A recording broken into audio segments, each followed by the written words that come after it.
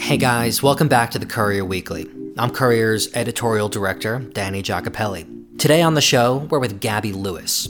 Gabby was once the co-founder of a company that made protein bars out of crickets, of all things. He's since sold that company, but he's still in the protein game, having swapped crickets for cereal. He's co-founder of Magic Spoon, a healthy, direct-to-consumer cereal brand that's grain-free, low-carb, and high in protein. Magic Spoon is basically tailor-built for an Instagram generation, with crazy pastel colors, fun graphics, and marketing. And that's actually what we're going to talk about today on the show. Strategic marketing tactics that he and his team have used that are super cost-efficient and effective. I caught up with Gabby just a bit earlier today to find out what's worked for them. So I spent 5 years hawking crickets, and that is a crazy idea today. It was an even crazier idea 7 years ago when we started. And the motivation for that was that crickets are incredibly sustainable and nutritious as a protein source. And we thought if we could convince people that it was cool or aspirational by partnering with chefs and athletes and celebrities, then we could have a real impact on the food system. We had an amazing time running that business for about 5 years. I think we helped sort of shift the conversation around sustainable food. It got to a point where we sort of looked ourselves in the mirror and we had to ask, do we want to be cricket farmers the rest of our lives? The answer was probably not. And so that was a business that, while incredibly fun, came with lots of challenges. So we were building the supply chain from scratch. I lived in Thailand for a little while, setting up a supply chain there, which was lots of fun, but very hard. And we were, of course, building not only supply from scratch, but demand from scratch as well, because everyone at the time, and most people today, thought eating crickets was just weird. So it was a challenging business. We found a company that was really interested in it, and so we sold that business about a year and a half ago. And then I wanted to stay in the food industry, wanted to start something again, wanted to swing the other direction and do something really mainstream. And so I was really just looking at what are big, meaty categories in the grocery store that haven't been disrupted is the appropriate word, even though I hate using that word, but haven't been disrupted. When you're looking at big categories in the grocery store, you basically have soda, milk, and cereal as the top three. Obviously, soda has kombucha, seltzer, non-alcoholic cocktails, just endless companies trying to reinvent soda. Likewise, for milk, you've got the Oatlys of the world, you've got cashew, macadamia, all the nut milks, you've now got some lab-grown milk coming out. And then you look at cereal, and you see this enormous category that just hasn't been thought about in forever, basically. Maybe granola was the most recent innovation in cereal, or, a big company replacing artificial colors with natural colors, and they call that a win. But really, it's this huge category that just hasn't been upgraded for the modern consumer. And so we saw that as an opportunity and got to work building a cereal brand for the 21st century called Magic Spoon. Were most of the cereal brands then either owned by the big guys and or the small hippies? You'd have like some small hippies running some like super, super, super healthy organic cereal brand. And then you have guys like, whatever, making Cheerios. So it's actually even more skewed towards the big companies than most categories, because cereal is very hard to make on a small scale. So it's not like, if you look at protein bars or smoothies, you have all these small like hippie brands where someone's making it in their own home or they're renting a commercial kitchen by the hour, and it's easy to sort of combine ingredients by hand and sell at the farmer's market or a local natural food store. You can't make cereal in your house. You cannot like extrude and puff a grain or a protein into like a puffed crisp without having a piece of machinery that costs 6 or 7 figures. And so you don't have that sort of category of like small niche players. So you've got Kellogg's, General Mills, and Post. Between the three of them, they've basically got the whole market. And so you didn't really have any startups doing anything particularly interesting, niche or otherwise. You guys, how you would have disrupted it, obviously you changed quite a lot of the like ingredients. I mean, it's high in protein, you've worked a lot on getting the mix right so it's healthy. You're also, an internet cereal brand. So that's just weird, right? For most consumers. I mean, you go to the grocery store, you come home with cereal, you don't subscribe to cereal like you would subscribe to contact lenses or bottles of wine until you guys said, hey, maybe we should, right? Yeah, until you do, right? I mean, you don't buy glasses online until you do. And I don't view our innovation as being D2C, and we can talk more about that, but I view our innovation and disruption as product focused. And so we took cereal, and rather than cereal being a box of grains and sugar with 20 grams of carbs and 1 gram of protein, we flipped that on its head and we're 12 grams of protein, 3 grams of net carbs, 0 grams of sugar. And so it's really a product innovation. We happen to be selling on the direct-to-consumer channel online. That is new for cereal. Most people don't buy cereal online, but people are used to buying everything online. I don't view that as much of a leap. Well, I mean, at least, you know, you could go to whatever, Waitrose.com and order cereal as part of your order, but going to a single product website and just ordering cereal does take a bit of a leap of like, you know, you have to be really interested in it, right? Yeah, totally. And to be honest, if you'd asked me before we launched if we would be 100% D2C a year and a half in, I would have said no. I wouldn't have thought you could build a single product cereal company to the point we've built it just on a branded website. I would have thought we'd have to be on Amazon, we'd have to be in stores. You know, everyone knows there's a ceiling for every business in D2C. And if you're a mattress company, maybe the ceiling's at 200 million. If you're a eyewear company, maybe it's 400 million. I don't know. I would have guessed the ceiling for a cereal company is pretty low. Turns out it's much higher than we thought it was, which is awesome for us. And so it means we can stay focused on D2C for the time being. You said the innovation is product innovation. So what you guys are doing is grain-free, low-carb, high-protein cereal, right? So, I mean, one of the claims to fame is that, you know, it's more protein than an egg, right? Yeah, so the idea was to basically tick every nutritional box anybody could want. So we're high protein, we're gluten-free, we're grain-free, we're zero sugar, we're soy-free. Then we've got a sort of tongue-in-cheek list on the side of our box of all these like ridiculous health claims that we are. The only thing we're not is vegan, but basically everything else you want us to be, we are. Yeah, you have a really funny list. It's like keto-friendly, you know, children-friendly. It's like 30 things you list. Exactly. One of the innovations, though, that you guys talk about is, you know, quite a lot of other cereal brands use a variety of different sweeteners. You focus in on this one particular type of sweetener that not a lot of other people use, right? Yeah, so we use allulose as our primary sweetener. It's a relatively new ingredient. It is totally natural. It's actually technically a sugar from a molecular perspective, but it doesn't get processed by your body as a sugar. And so it doesn't spike your blood sugar, doesn't affect your insulin levels, basically is 0 calorie. But because it is a real sugar, it tastes closer to sugar than most sweeteners that other brands use. And so that's how we've been able to get as close as we have to the taste of junk food cereal without using all those crappy ingredients. So who are you targeting then with this thing? Because the thing that struck me when I first saw you guys launch, it appeals to the stereotypical millennial who loves pastel colors and cool typefaces and like fun illustrations, but also it could just as easily apply to their child as well, because it's like very bright and it's fun branding, right? I mean, who are you targeting, or are you trying to target both? Everyone. Part of the idea here was to create a really mainstream, accessible health food brand. Beyond cereal, what we wanted to say to people is you don't have to choose between fun and healthy.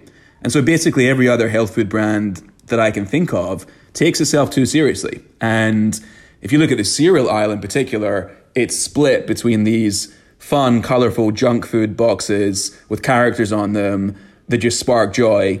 And then on the other hand, you've got these like white boxes with the farmer on the back talking about his hay that he harvested. And it's very like natural and minimalist and pseudo healthy and boring.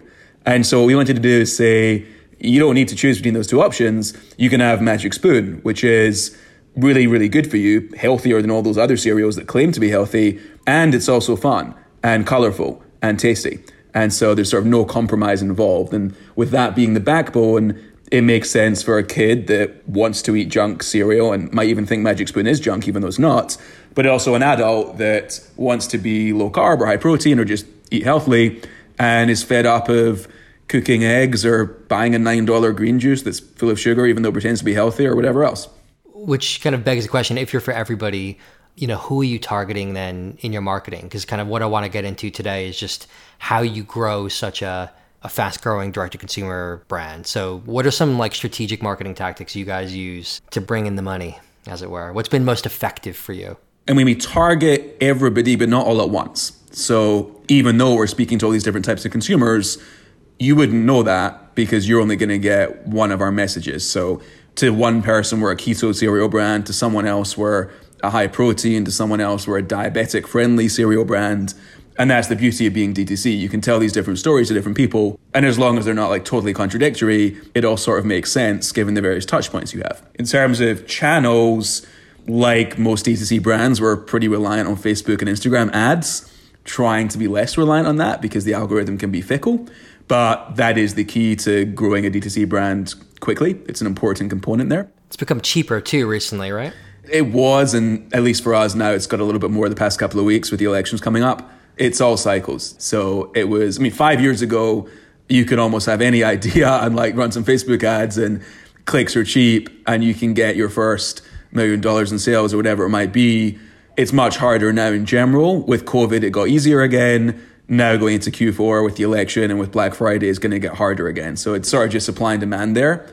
Beyond that, we do a lot of influencer marketing, a lot of podcast advertising, actually. Yeah, let's talk about the podcast stuff. So how does that work? You do proper just advertisements? You do like host read, hey, that was so-and-so and Donald Trump. If you're talking about orange things, let's talk about cereal. Is it like an organic kind of thing like that? Yeah, you always want to do host read. It's all about the host for us. So some podcasts, they only do what's called dynamic insertion. So that's like a pre-recorded thing that just like gets inserted into the podcast. That almost always works worse than just having the host organically endorse your product. And then there's a spectrum of the sort of natural integration you just described where they can weave it into the conversation. That's ideal. More often than not, though, it's like a semi-scripted 60-second read at the beginning or the end of the podcast. We do that on podcasts of all sizes. So it's sort of a portfolio strategy where we'll sponsor some really big ones for awareness. And that's people like Joe Rogan, Pod Save America, Tim Ferriss. Our focus is still return on ad spend. So it's not like a pure brand or awareness play. But the efficiency there is a little worse generally than the smaller ones. Some of the podcasts that we're sponsoring are just like really, really small. They don't have any other sponsors perhaps, or just a couple, maybe with their first sponsor. And those are a lot more efficient in terms of return on ad spend, but you're obviously going to do a lot of them to get the same reach as Joe Rogan, and so that takes more time. And that must be incredibly expensive, the Joe Rogan one. And, Pod Save America, you guys have done too. They're not cheap. I wouldn't recommend them as the first podcast anybody sponsors, even though actually for us, Joe Rogan was the first podcast we ever sponsored. And we did that because a few brands I'm friends with had told me that the return on ad spend was amazing for them. And so we took the gamble, but after we did that, everybody I spoke to was just like, why did you take such a big risk on that one? But it worked. And that's the beauty of these things, right? You can just figure out whether they work for other brands. And so, there's tools online where you can literally see what brands have repeat purchased their media buys on these podcasts. So you can see on any one of these podcasts, has every brand just like done it once and never again? In which case, probably a little bit overpriced, probably not a good return on ad spend. Or are brands doing it once as a test and then renewing every month for a year? And in that case, it probably worked for them. That's interesting. I know podcast listenership, I probably shouldn't say this as a podcast host, but it's gone down during the pandemic because people aren't commuting, right, in their cars, which is generally when people listen to podcasts. Yeah, I think the last stat I heard was like on average it's down 20%, but prices reflect that. It sucks for the podcasts, I guess, because they've got lower listeners and they have to lower their prices, but most advertisers are paying per download, per listen or whatever, and so the pricing remains constant from an advertiser's perspective. And what about influencer marketing? I know you guys have dabbled in that a bit, sending free product to influencers, not necessarily, paying them, which is, there's different ways to go with influencer marketing, right? It's just like, here's some free stuff. Hopefully you might snap it in your Instagrams or stories. And, then if you pay people who have a bigger reach, I guess. Yeah, we do all of it. So we have some sizable influencers who are investors in our business. And so mostly health and wellness influencers.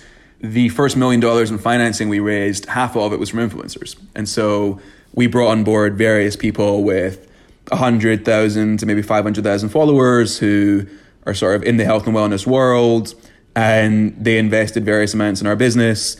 So they're really, really incentivized to talk about our product. And then we also give them revenue share on what they promote as well. So there's sort of this double incentive where if they post about us and sell $50,000 worth of cereal, they'll get a nice chunk of that. But they also want a piece of the company, so they're going to see it again in the future if we sell the business. So we did that from the beginning. We continue to do that. And then we also seed a lot of small influencers. So we'll send out product to dozens of influencers every week. We don't ask for anything in return. We sort of expect there will be a quick Instagram story. That's usually how it happens. And then usually they'll ask us for money to do a second one or to do a feed post or something. Just like look what just arrived in the mail. I had no idea this was arriving. Let me snap it. Well, it's funny because some influencers try and make it casual and organic because they, they know it'll perform better that way, and they know that if it performs and then they ask for money, maybe we'll do a paid promotion with them. Others, if they're smaller, actually sometimes want it to seem like a paid post. And so there's some instances where we'll actually send someone free product and they'll sort of like act as if we paid them a lot of money to post because they're trying to build their profile as an influencer. And so that's always quite funny because we actually don't want people to think that we're paying influencers with 10,000 followers to post about us. A, because we're not. B, because it seems less organic than it is because it's not what's happening.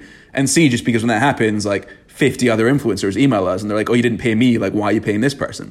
So that's like an interesting phenomenon as well. It's like DM him and find out the real story. Yeah. You guys have seen increased sales during lockdown, I understand. I mean, like a lot of brands who, do things that, involve cooking or doing stuff in the interiors of your home, just household things, sales have gone up. Has that just been an organic thing? Or like when you saw lockdown was happening, did you like double down on like ad spend or something like that? Somewhere in between. There's been an organic lift in the sense that just general purchase intent is higher across the board. So we can see that reflected in our conversion rate on our website. Where at, X% of people who came to our site pre-COVID would click the buy button. Now it's like X times 1.5. There's a few reasons for that. Like A, people are just stocking up or have been, I guess, in the early days. B, I think there's a whole group of people who weren't shopping online who now are shopping online. And so whereas previously maybe they were just like browsing, learning a bit about Magic Spoon, not sure, now they're just pulling the trigger. And then the fact that people are just at home obviously helps as well for us. And so previously maybe people were just grabbing a coffee on the way to work. Maybe their office provided breakfast. Now they're at home with their kids probably. And so not only is new customer acquisition gone up, but our existing customers, their propensity to return has also gone up and their consumption's gone up. So we've seen, definitely increase in demand across the board. And it's not lost on us how ridiculously lucky we are. We, didn't choose this business expecting anything like that. And most people and most businesses have been completely unlucky through no fault of their own as well. So we're grateful that we're in a good position right now. Yeah, I mean, it's the luck of the draw, really. Well, I mean, obviously you have to be a good, sustainable business to survive it. But, we had on the Courier Daily podcast months ago, the founder of the puzzle brand Jiggy, and she had, sales went absolutely through the roof when lockdown hit. And, she would have never expected that in a million years, right? I mean, it just kind of, sometimes these things happen. What about adding new products to the product line? So, your brand name is sufficiently vague enough where you could add anything involving a spoon and food and putting it into your mouth. So do you want to stay a single product company for a long time, or do you want to add some new things? Single product for a while. Cereal is big enough that we don't need to build a platform here. The cereal market's enormous. Everybody loves cereal. There's endless flavors of cereal. And so for us, one could build $1 billion business or more, never doing anything apart from just cereal. And so I don't want to distract our team with a bunch of other products, none of which have as large markets as cereal, none of which are really as fun or exciting. Like cereal it's really as fun of a food product as you can imagine. The marketing, like as much as we fault the big cereal brands for pouring sugar down the throats of children for generations, they're amazing marketers. The packaging's fun, like old school cereal ads are so fun. There's so much to play with there. And it's just like a really enjoyable product to focus on. Do you have any toys in the boxes yet? We don't. We've gone back and forth about that. We've done like a couple of little fun things. Last year we did a bath bomb that turned your bath milky and made it smell like cereal. It was like a little too big to put in the box. We just did it as like a one-day promotion. We gave it for free when you just bought our cereal.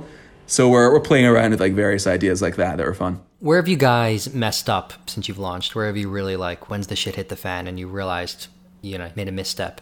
Thankfully, we made most of our mistakes at our last business, I think. So this time around, there are fewer mistakes. There are, of course, still mistakes. I think predicting demand is always impossible for any company in any industry. That's been a challenge. We've gone out of stock at various times, never for too long, thankfully. But we're getting better at that. So hopefully that won't happen too much more. Supply chain management. Yeah, and especially during COVID, it's really hard. At the warehouse level, workers get sick. They don't want to come in if they think someone else might be sick. UPS and DHL and USPS, like every shipping carrier is having major delays right now. So that's challenging to navigate. But those problems, pale in comparison to what many companies are experiencing right now. So again, grateful for that. When you guys sold your former company, obviously you were doing a bit of market research to see which sectors you wanted to get into next. Were there any that were on the short list that you didn't go down? Are there any other opportunities, some other kind of snack bar or candy, or I don't know, that you're like, actually, it could use a good deal of disruption, but it's not quite right for us right now? Honestly, there's not a lot. There's not that many big categories that don't have people playing in them. And when we literally walked the aisles of the grocery store looking for what just seemed like it needed updated, there was very little. And whether it's ice cream or milk or soup or spices or really anything, like you go into any store now and there's a handful of small disruptive companies trying to reinvent whatever that product is. Maybe some of those categories, the startups are failing, not doing a good job, and so you can go in and try and do it better. But to us, cereal really, really stood out as one big category where there was literally just nobody trying to do it. And there's a couple of good reasons for that. So you cannot make cereal at a small scale, so that's a big barrier to entry. The big players really control the shelf space. So that makes it hard to get into retailers typically. And cereal by design is incredibly cheap. There's literally a box of the two most subsidized and nutritionally empty ingredients that exist. And so when people hear the idea of cereal, they expect to pay $2 a box. You cannot make something healthy and charge $2 a box. And so that's a constant challenge for us, is explaining to people why we don't cost the same as other cereal. And the answer is we're just not cereal. Our product is protein powder and natural flavorings and expensive natural sweeteners that we figured out how to make in the shape of cereal. But we're not selling GMO corn and cane sugar in a box. We're selling ingredients that cost 10 times that price. And that's it for this week. Bit of a public service announcement that this is the final week to apply to Courier's Fresh Fund, a grant scheme for Black business founders under the age of 25 to start or supercharge a company. So if you meet the criteria, make sure to check out the details and apply at couriermedia.co. I'm Daniel Giacopelli. The Courier Weekly's back again next week. We'll see you then.